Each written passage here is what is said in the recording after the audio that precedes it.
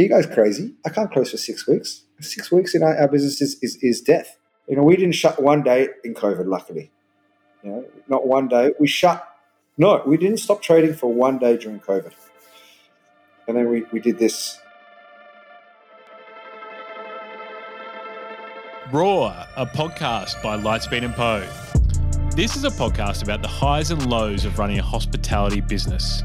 In collaboration with the Poe Network, which you've come to know, with a conversation amplified. We have frank and open discussions about the state of the industry from the best leaders in hospitality. We aim to capture the extent of how far conversations can go. Uncensored, stripped, and genuine, powerful, and grounded in confidence. We unpack the unique first-hand experience from the experts tackling the very real, and at times intense, issues in our industry. Now let's get into today's show.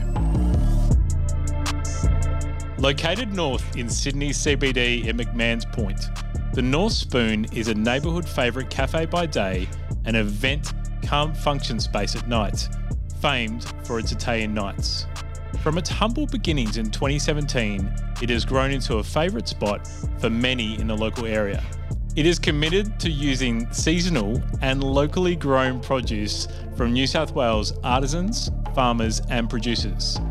Like all venues in the industry, it has faced challenges in recent times and has had to adapt and evolve quickly in order to keep the business strong and sustainable. So it's a pleasure to chat with former colleague of mine and co-owner of the North Spoon, Gareth Naar, on this episode. Hey Gareth, how are you? Good, Sean. How are you?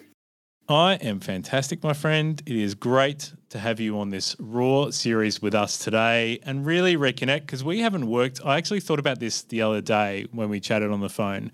We haven't worked together since 2019 and so much has happened, since that time, mate. So it's great to really understand that and unpack that a bit for the listeners today on this podcast.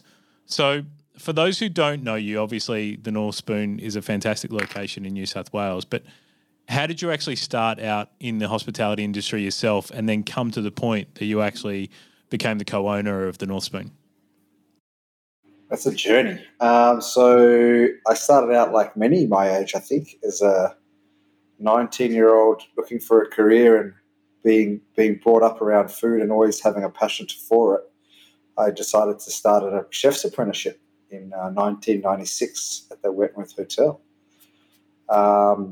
And then worked my way through a chef's apprenticeship and got a little bit disheartened by things I saw, kind of found other industries and went on a bit of a career journey. Fell back into hospitality probably about 10 years ago with an opportunity to work for a growing brand called Ribs and Burgers. And from then kind of made my way to my own business, which is the North Spoon. Was it a big decision for you to buy or co-own that venue? Like what was the actual method for you to, what was the reason, I suppose, for you actually to make that move yourself? So I think looking back, working for Ribs and Burgers, I gained confidence. And I saw myself really understanding myself and understanding what I had and what I was really about personally. And then being amongst some very good peers and getting some more understanding of the industry and how business works and how the business works and kind of being around that and knowing like I have the same mentality as what I'm seeing from some very successful hospitalitarians, we'll call them. It kind of shot me forward to, do I stay in this business or do I go out on my own? And I had some opportunities come up while I was there and that kind of, I left Ribs and Burgers on good terms, but just with the real want to do my own thing. I was really ready at that stage. So that was probably 5 years ago. Mm-hmm. And it took me a good year to kind of find my feet and look at it with various different concepts and look at how. And then this the North Spoon came about because I knew the old owners and I spent a lot of time here. I did a little bit of consulting for them and me and my business partner, who was a manager of the North Spoon at the time, actually approached the previous owners to use their venue at night, because we saw such potential in the venue. So we wanted to say, look, you're not using it at night. Can we put on a concept and use your venue at night and do something? And they weren't really that keen for it. And then the opportunity came to buy. They wanted to get out. They weren't really passionate about it. And it wasn't making the money that they wanted it to. So we saw the potential and grabbed it. That was the story behind how we came to own the North Spoon.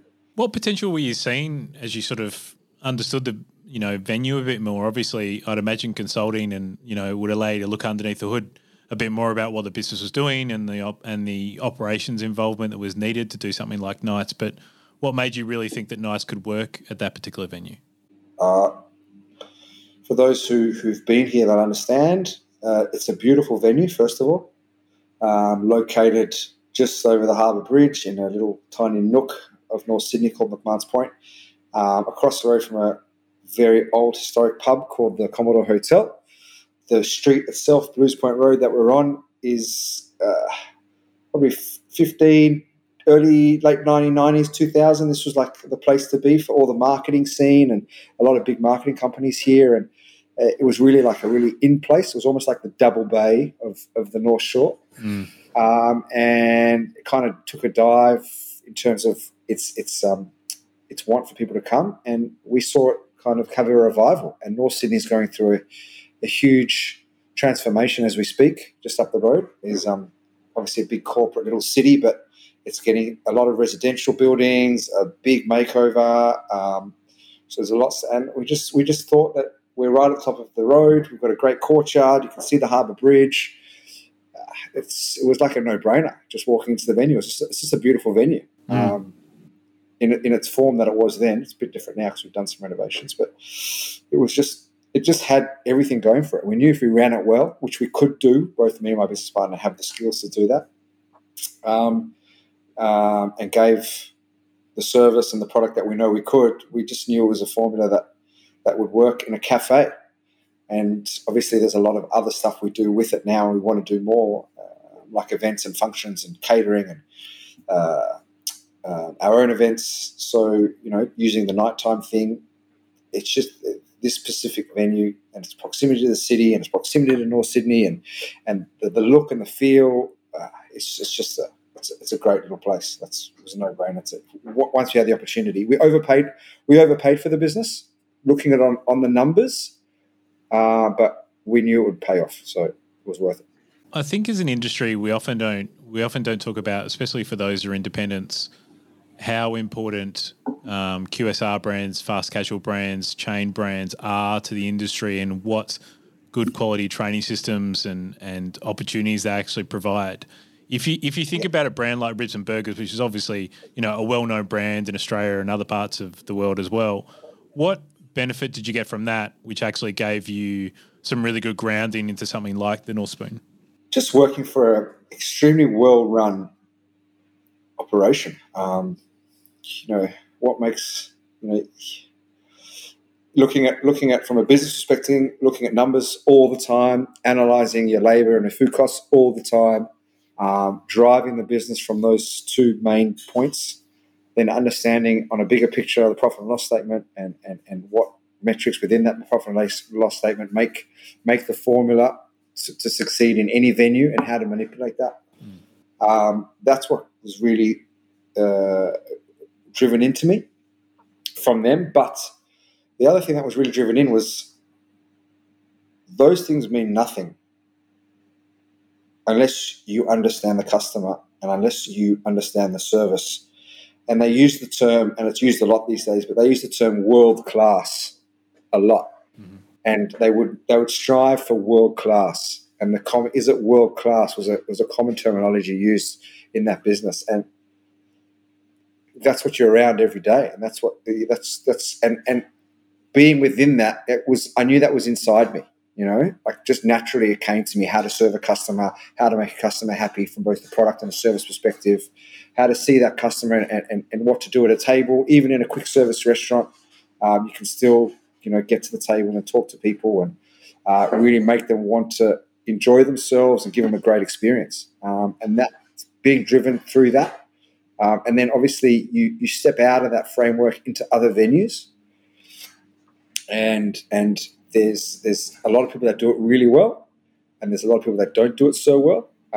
And when you are confident you can play with the best, just go and do it, I think. Yeah. And that's what Ribs and Burgers gave me. It gave me the confidence behind it, and then as well from a business perspective, it gave me a great understanding of the basics of hospitality and how to drive that within the business. Yeah, it's a really good point. And also, looking at different kind of venues, even though they're under the same brand, right? Like you see different things, which can only be a positive as you try to grow, obviously, this brand further on as well, I would imagine. Yep. Yeah. Absolutely. Obviously, we said at the start of the podcast, like you're a co-owner in the North Spoon. Why did you decide to make that move rather than going out by yourself? And like, secondly to that, what benefits do you get from being in a partnership rather than being by yourself, do you think? I guess from a partnership perspective, it's a very personal choice. I've always been a team sport guy and a guy. I've played football at a very high level as a kid and through my 20s. I've coached a lot of soccer, and I've done a lot of things on a coaching side. So having people around me and having like-minded individuals is just, for me, it drives me and it helps me succeed. It makes me better. So it was not even I would never do this on my own, but just from a personal perspective. I think as well, this business is an absolute grind, and to not have someone on your level who you can bounce things off, fight with, scream at, shout with, it's also enjoy the great moments with. It'll be pretty lonely, I think. Yeah, totally agree. So when I found my business partner, like my business partner, I actually hired as a manager at Ribs and Burgers. Wow, that's how we kind of got to know each other, and we just became really good friends over the time. And so we were friends before we stepped into this business. And his strengths are front of house, and his strengths are running a great service and giving great attention to the customer. He's from Italy. He's been in the restaurant industry most of his life. His brother has a very successful restaurant in Milan. So he was the front of house guy, and I was the back of house guy. Kind of just all kind of fit together and made sense. It was an easy choice. It was kind of a very natural progression that we wanted to do this on our own. I often find that a lot of people get into partnerships and they're, best friends or mates before they get into partnerships, and they've obviously never done a business before, right? Like, how have you made sure that you've kept, the personal friendship which you had going in before the partnership, but also having a professional relationship where you need to, make a business really financially work? At the beginning, it was interesting because you got that friendship, and I guess the thing that makes our partnership work is we're both mature enough to be able to argue with each other. And I don't think that's very common. And I think it's vital for a business partnership, especially in hospitality, where it's driven by passion.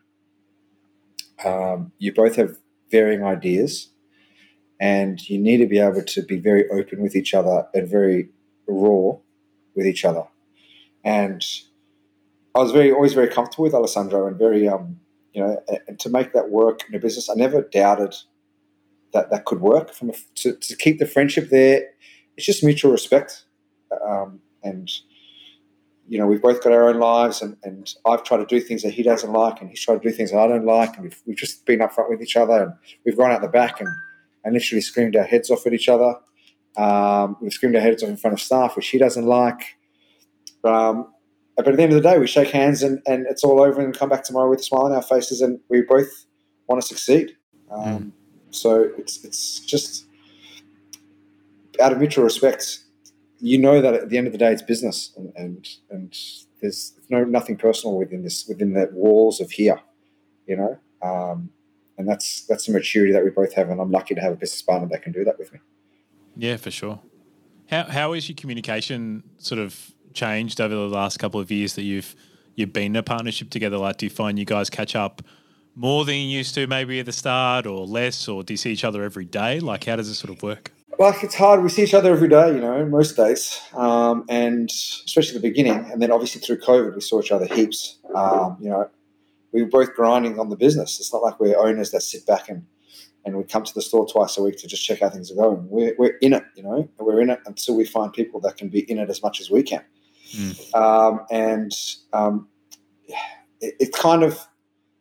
It's changed the friendship, because the friendship, we don't go out as much and socialize, for various reasons, not just because we see each other every day, because we've both grown in families. He's had a baby. I've had 2 babies. So time to do that is less. So, yeah, the friendship's changed a little bit, but the mutual admiration, I think, has grown. I know that if we step away from this at one day and we separate paths, the friendship will always be there, and we'll slip straight back into socializing and what we did before, and going to dinner, and our families will always be close, and kids will grow up together, and that'll all it'll happen. So, when we met each other, we were both young and free, so we could go out and go to the pub and have a beer and have a big night out and do all those kind of things. But life's changed for both of us, so we don't do that anymore generally. So I think that's just the evolution, I think, of people. Yeah, 100%. Gareth, do you think, obviously, this business has been around since 2017. You and Alessandro took it on in 2019. Yeah. And then you have COVID happen, and we just talked a lot about, the relationship that you guys have. Do you find the last 2 years has actually sped up your relationship as well, in a way that you both had to really grow together really quickly in a really tough situation? I don't know. I've never really thought about it. I think the way we both are is, when it comes to the business, we'll kind of do anything. And we know that I'm very much a person to my own detriment who if there's something to do, I'll just do it. I'm not going to wait for somebody else. I'm just going to get my hands dirty. And whether that's clean the floor or change a light bulb or fix a fridge or whatever I can do, I'll do. If I don't have to pay someone to do it, I'll do it. If it can get done. So that's just how I've always been. Doesn't matter what job I've been in. Doesn't matter if I work for myself or work for others. I've just always been that way. And I think Alessandro's the same. So I haven't really thought about whether it's sped up the friendship. I think I consider myself quite lucky. It just kind of being natural and organic, and it just kind of fell in, and the opportunity came at the same time, and our friendship grew at the same time. It's just been a very natural thing. And yeah, I know this business wouldn't be the same without him, and I'm sure he could say the same thing about me. So it's from a friendship perspective, it's just been, as I said earlier, it's just a natural progression, and I think it'll always be that. Now, obviously, you're in inner city Sydney, which is tough at the best of times, but then throw a pandemic in there, and obviously Sydney was, pretty much the second most locked down place next to Melbourne over the last couple of years, especially in 2021. And then when we spoke, before the podcast, you talked a lot about April of this year in 2022 and the challenges you had around that.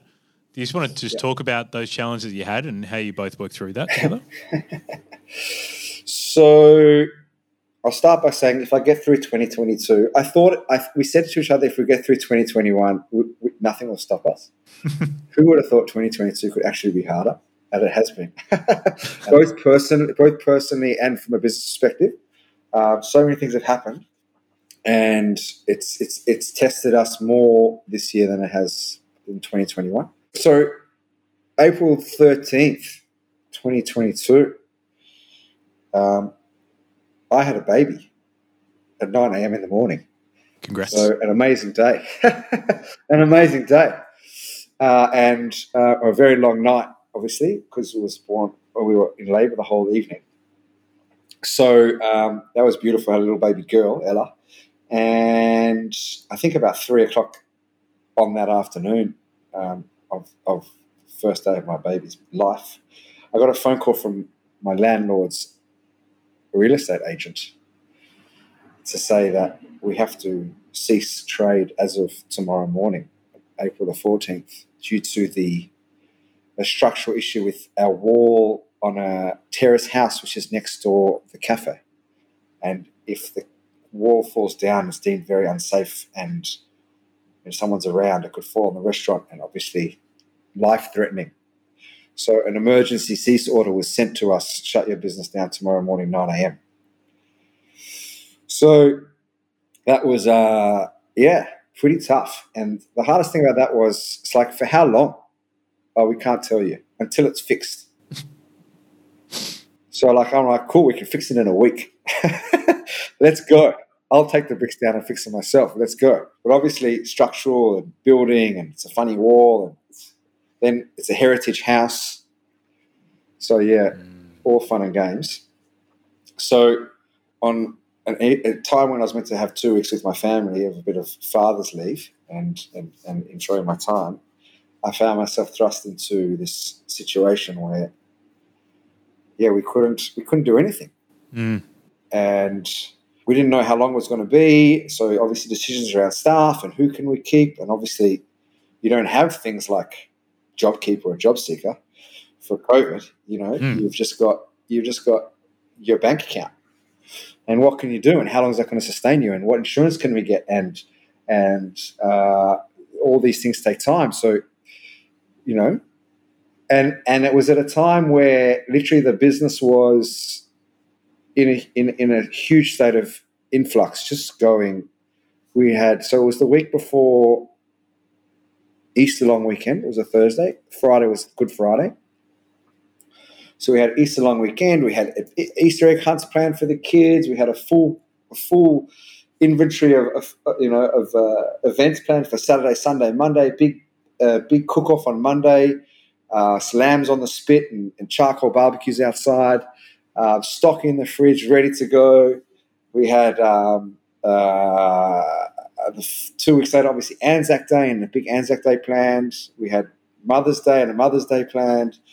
We had, I think, 4 functions in that space of 3 weeks of 60 people each, even more.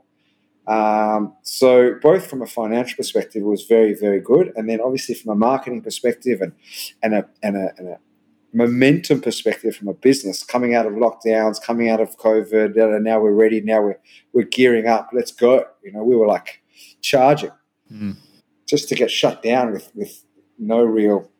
It was tough. It was really tough. It was like a big. You think you hit the wall, the COVID lockdown. This was like we hit a lead wall. It was so hard. So, what do you do?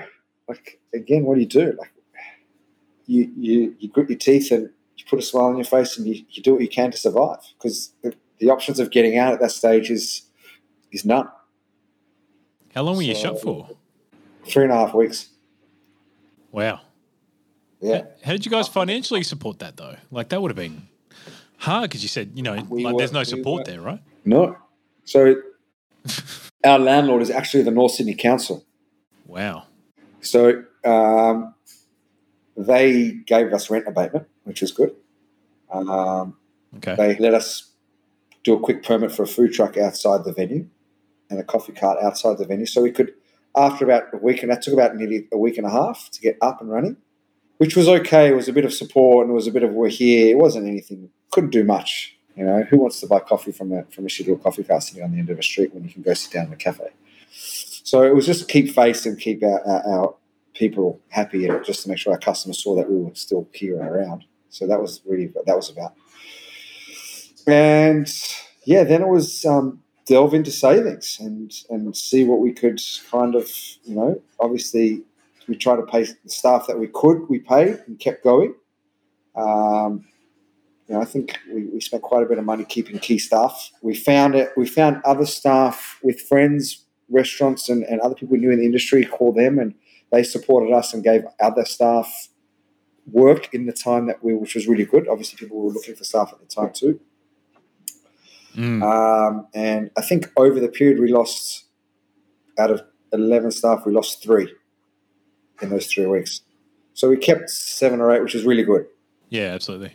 And that's how we kind of survived that. But those 2 or 3 we lost were big. Yeah. It put a real dent into our operation. Especially in a small team, right? Like, yeah, that's 20% of your team. Like 25% of our team, Yeah. and guys that we've trained and guys that we trained, and they were just getting to a point of, and we really got a good, we're really sitting in a good place with staff, and our team was right, and they were working hard, and everything was just in alignment at that stage until that fun afternoon of phone calls. At least the wall's fixed now, I hope. The wall is fixed. It was, it was hard. It was disappointing. No one really saw it from our perspective, I think. Couple of meetings, people were like, oh, it might take 6 weeks. And we kind of go, oh, that's pretty good, 6 weeks. And I'm like, are you guys crazy? I can't close for 6 weeks. 6 weeks in our business is death. We didn't shut one day in COVID, luckily. Not one day. We shut. Wow. No, we didn't stop trading for one day during COVID. And then we did this. And it was just, we still recover. We're definitely still recovering. Still trying to recover some funds. Still trying to get what we can get, but it's going to be a long process. Yeah, for sure. So we're just talking about staffing challenges and that right there in that answer. Like, how were you feeling about staffing in the hospitality industry and like greaterly in the greater hospitality industry? Like, it's obviously at an awful point right now. Like, is it making you think differently about the business itself and how you potentially could grow the business? Yes, it's definitely stopping growth. There's a fear of. There's definitely opportunities we've had that we kind of don't. We would take normally, but we can't take because we don't know if we could staff it. And do you need that headache over 2 venues when you've got the headaches over one? I don't think so. Not good. Staffing at the moment in industry wide is just it's tough. What do you do though? Like, again, it's another thing. Like, what do you do? I don't have the options to change it myself. We know that the government can do stuff to get people into the country. Do people want to come to the country? How long will it take? There's a huge backup. The systems are slow to get people in. Do we see a little bit of a Europe? I know a lot of Europe's going crazy at the moment because the weather's nice and everyone's back there. Are we going to see that in our summer where a lot of that comes to Australia, which always used to happen? I guess we'll wait and see. But right now it's few and far between I don't find it hard finding people. I find it hard finding people that are as good as they used to be in the same position.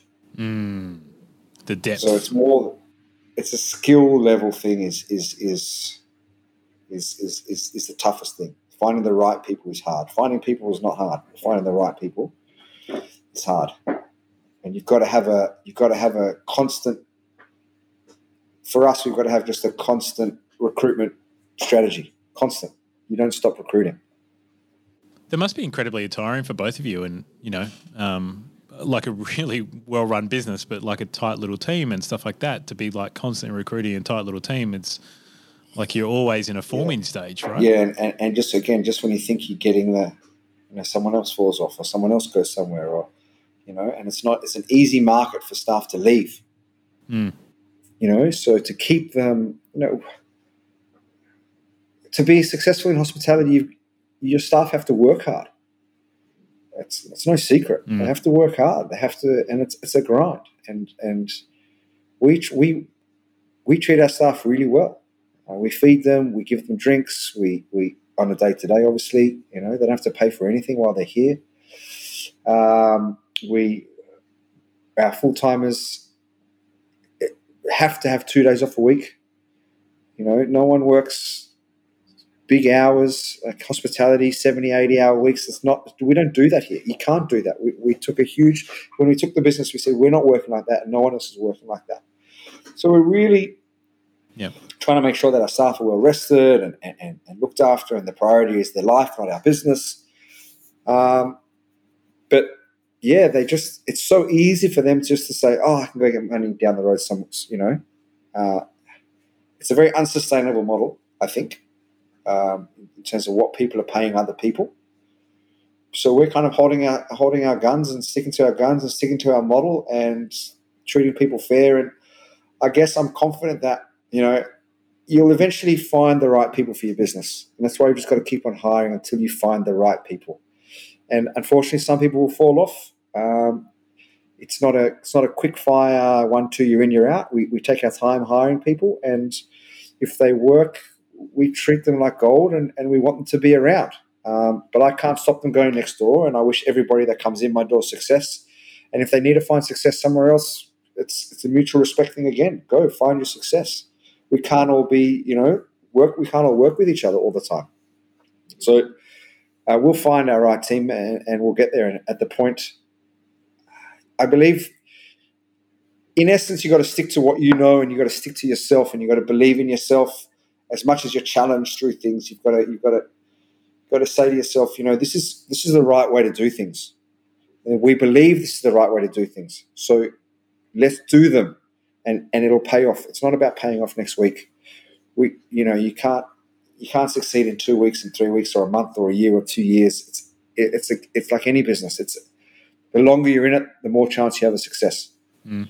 So that's kind of what we do. We just stick into our guns and keep on churning and keep on finding people. And we're seeing some really good people come in, and I just hope we can keep them and they can stay, and we can grow with them, and eventually it'll work. And I guess that mentality for me comes from football, comes from soccer. Mm. When you're playing a high level of football, you're not, all your teammates aren't going to get along with you. But you can't. Sometimes you can't pick your teammates. But if you've all got the same goal in mind and you've all want to succeed as a team, you're not there to be best mates. You're not there to, and that's something I'm lucky enough to know. And my staff have good relationships with each other. But I know sometimes people just aren't after. They're not going to fit. It's just life. It's just the way it is. Not everyone's for everybody. Yeah, I love that analogy.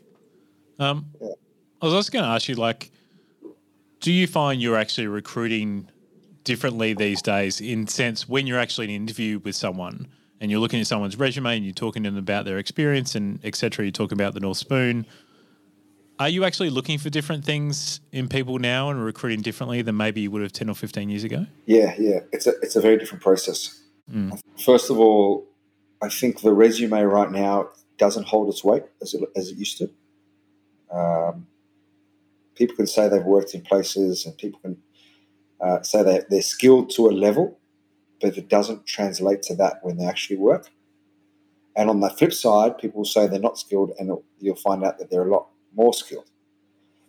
So the resume as such for me is a look over, and I kind of look where they've worked, how long they were there for, so that gives me a bit of loyalty. Questions for me in interviews, what are you looking for? What do you want out of this job? And their answers will tell me if they'll kind of get to the next stage of the interview process. There's an ethos out there, and we all do it. Come in and have a trial, have a trial, and then what are you going to see in an hour? What are you going to see in 2 hours of a person? You're not going to see that much, but it gives you an idea of how they feel within the space. And I've always been of the ilk that if they're having a trial in my restaurant, it's not about if I like them or not. If they're having a trial in my place, I want them to work there. It's about them. Do you feel comfortable in the space? Can you feel like you're going to grow in the space? Can you see potential in our space for yourself?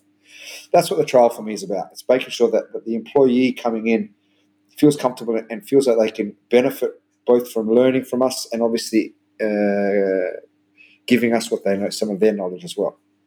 So that's kind of, I think 10, 15 years ago, you'd interview people based on their resume. That'll give you a lot of their good answers and obviously a bit of a chat with them. And then you'd give them a full day trial. And it was very much about you judging their talent. Where now it's, for me, it doesn't really work, because I think that the people coming through the hospitality industry culturally are very different. They've grown up in a heavy technology world, which I never did. I don't think you ever did. Nope. They're driven by very different things in life. So I don't think they understand the interview process like we used to understand the interview process. So yeah, it's very much about trying to tell the people coming into our restaurant or working for us, what do you want? Where do you see yourself? It's a transient business. People come and go. How many people do you know that come in as a chef or come in as a waiter and are there in 5 years in the same place as a waiter, in 2 years in the same place as a waiter? You know, it's. I was having this conversation with a customer today. Unless naturally, as human beings, you want to progress in your career. I mean, let's face it, where are they going to progress in a cafe? They're not. So how do you keep those people engaged and happy and wanting to come and feel valued in a space like this over a good 2 year period? That's what you're kind of looking, 2 to 4 year period. You know, that's what I want out of my staff. If I grow, they grow, you know, and that's kind of what we kind of tell them. Work hard now and hopefully we can all grow together. That's the challenge these days, how to keep them in a small business like this. It's tough. Yeah. Now, I've had the pleasure of obviously working with you before and know how much you care about people, how much that's very much part of your MO and how much you really go above and beyond for the people you employ and the people you work with. Yeah. But has this situation now where it is so challenging to find really competent people and talent, has it made you care about people even more, do you think? Or in a different way? I don't know if it made me care. I've always cared for people. You know, I've always generally put others before myself, making sure that they're right first. Is everything okay with you first? I don't think this whole thing has changed that. I think I'll always be that way.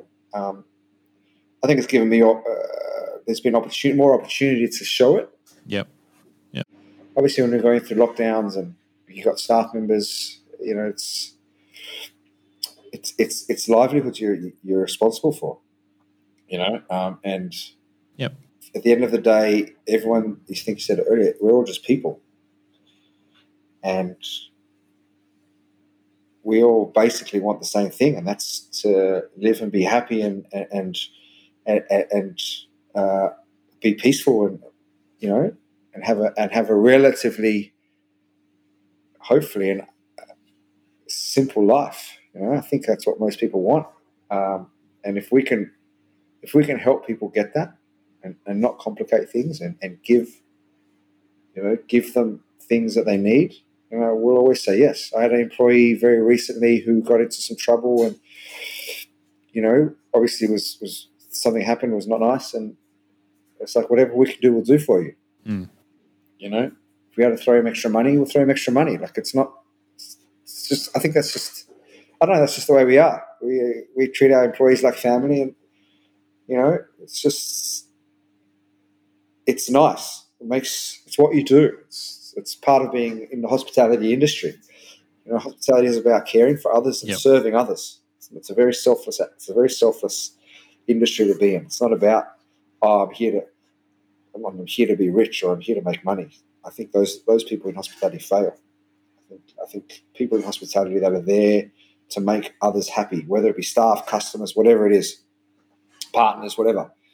I think those are the ones that really succeed because the success comes from that ethos of hospitality. Totally agree. Mate, my last question to you is like, what are you looking forward to for the future, you know, and for the brand? I mean, obviously, you know, you've had a fast forward sort of the career a bit with obviously lockdowns and the challenge of April this year, and you've obviously got a great partnership and a great venue. Like, what are you guys looking forward to? I would like to say that I'm just looking forward to a clear run of hopefully no interruptions and no disruptions. I mean, just give us the opportunity to do what we want to do, you know? And that's just time. And the list is very long, and we know we can be a huge success, and we know we can really make a difference to our community here that we're around. That's what we're here for, is for the community. Hopefully do that in other communities. but we need time to do that. So I'm really just looking forward to a good solid year of trade from our perspective. That's all I want right now. Give me a year. We haven't had it. Yeah. Nearly 3 years into the business, and I haven't had a good solid year of trade. So that's as simple as I want right now. That's what I'm looking forward to. Beyond that, just finding others that are like-minded, and I think the industry itself is going through a huge transition period where, like you said, we're all battling with staffing issues, product prices have gone through the roof. We're all fighting pretty hard, and I can pretty much guarantee you that not a lot of people are making any money at the moment.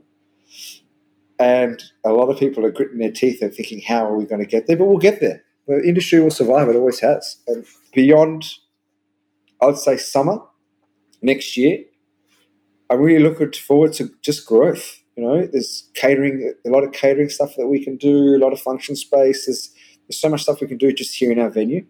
And then opening more venues. There's opportunities are there, and speaking to other people and making partnerships and finding new friends and keeping old friends within the industry. That's why we're in it, because it's such a great industry to be in. Yeah. When you have suppliers who are there to help you, and you have customers who come to you every day with a coffee, and you put a smile on their face. It's your own little thing, and I guess that's what drives most of us to be in this business is to have those moments. So that's what I'm looking forward to for many years to come, and hopefully from that we get success and growth, and but those are the basics that we want to just hold on to. Yeah, absolutely. Yeah. Gareth, what's the best way that people can find out more information about the North Spoon and come down, have a coffee, have a meal, relax a bit? The best way to come down to have a meal is just walk 5 minutes from North Sydney Station, or drive your car down here and come speak to us. Guaranteed fun times. Or you can just jump on our website to book and see exactly what we do, thenorthspoon.com.au. Or, as hard as it is, we have an Instagram page too, which you can check out what we do. There's some really cool content on it at the moment. So it's, a whole other conversation. Maybe next time on another social podcast. Media for old fogies like us. That could be our next one, sure. Help us all, mate. Help us all. God help us all. Sure. Find the young ones to do it for you. As always, that is going to be linked up in the show notes of this podcast, so you can visit Gareth and Alessandro and the rest of the team at the North Spoon. Mate, well done on getting to this point. I can't wait to see what venues the two of you are going to do next and the value that you're adding to the industry. So thanks so much for your time. Who knows? Melbourne could be our next furore, mate. Mate, can't wait. Cheers. Thanks, Sean.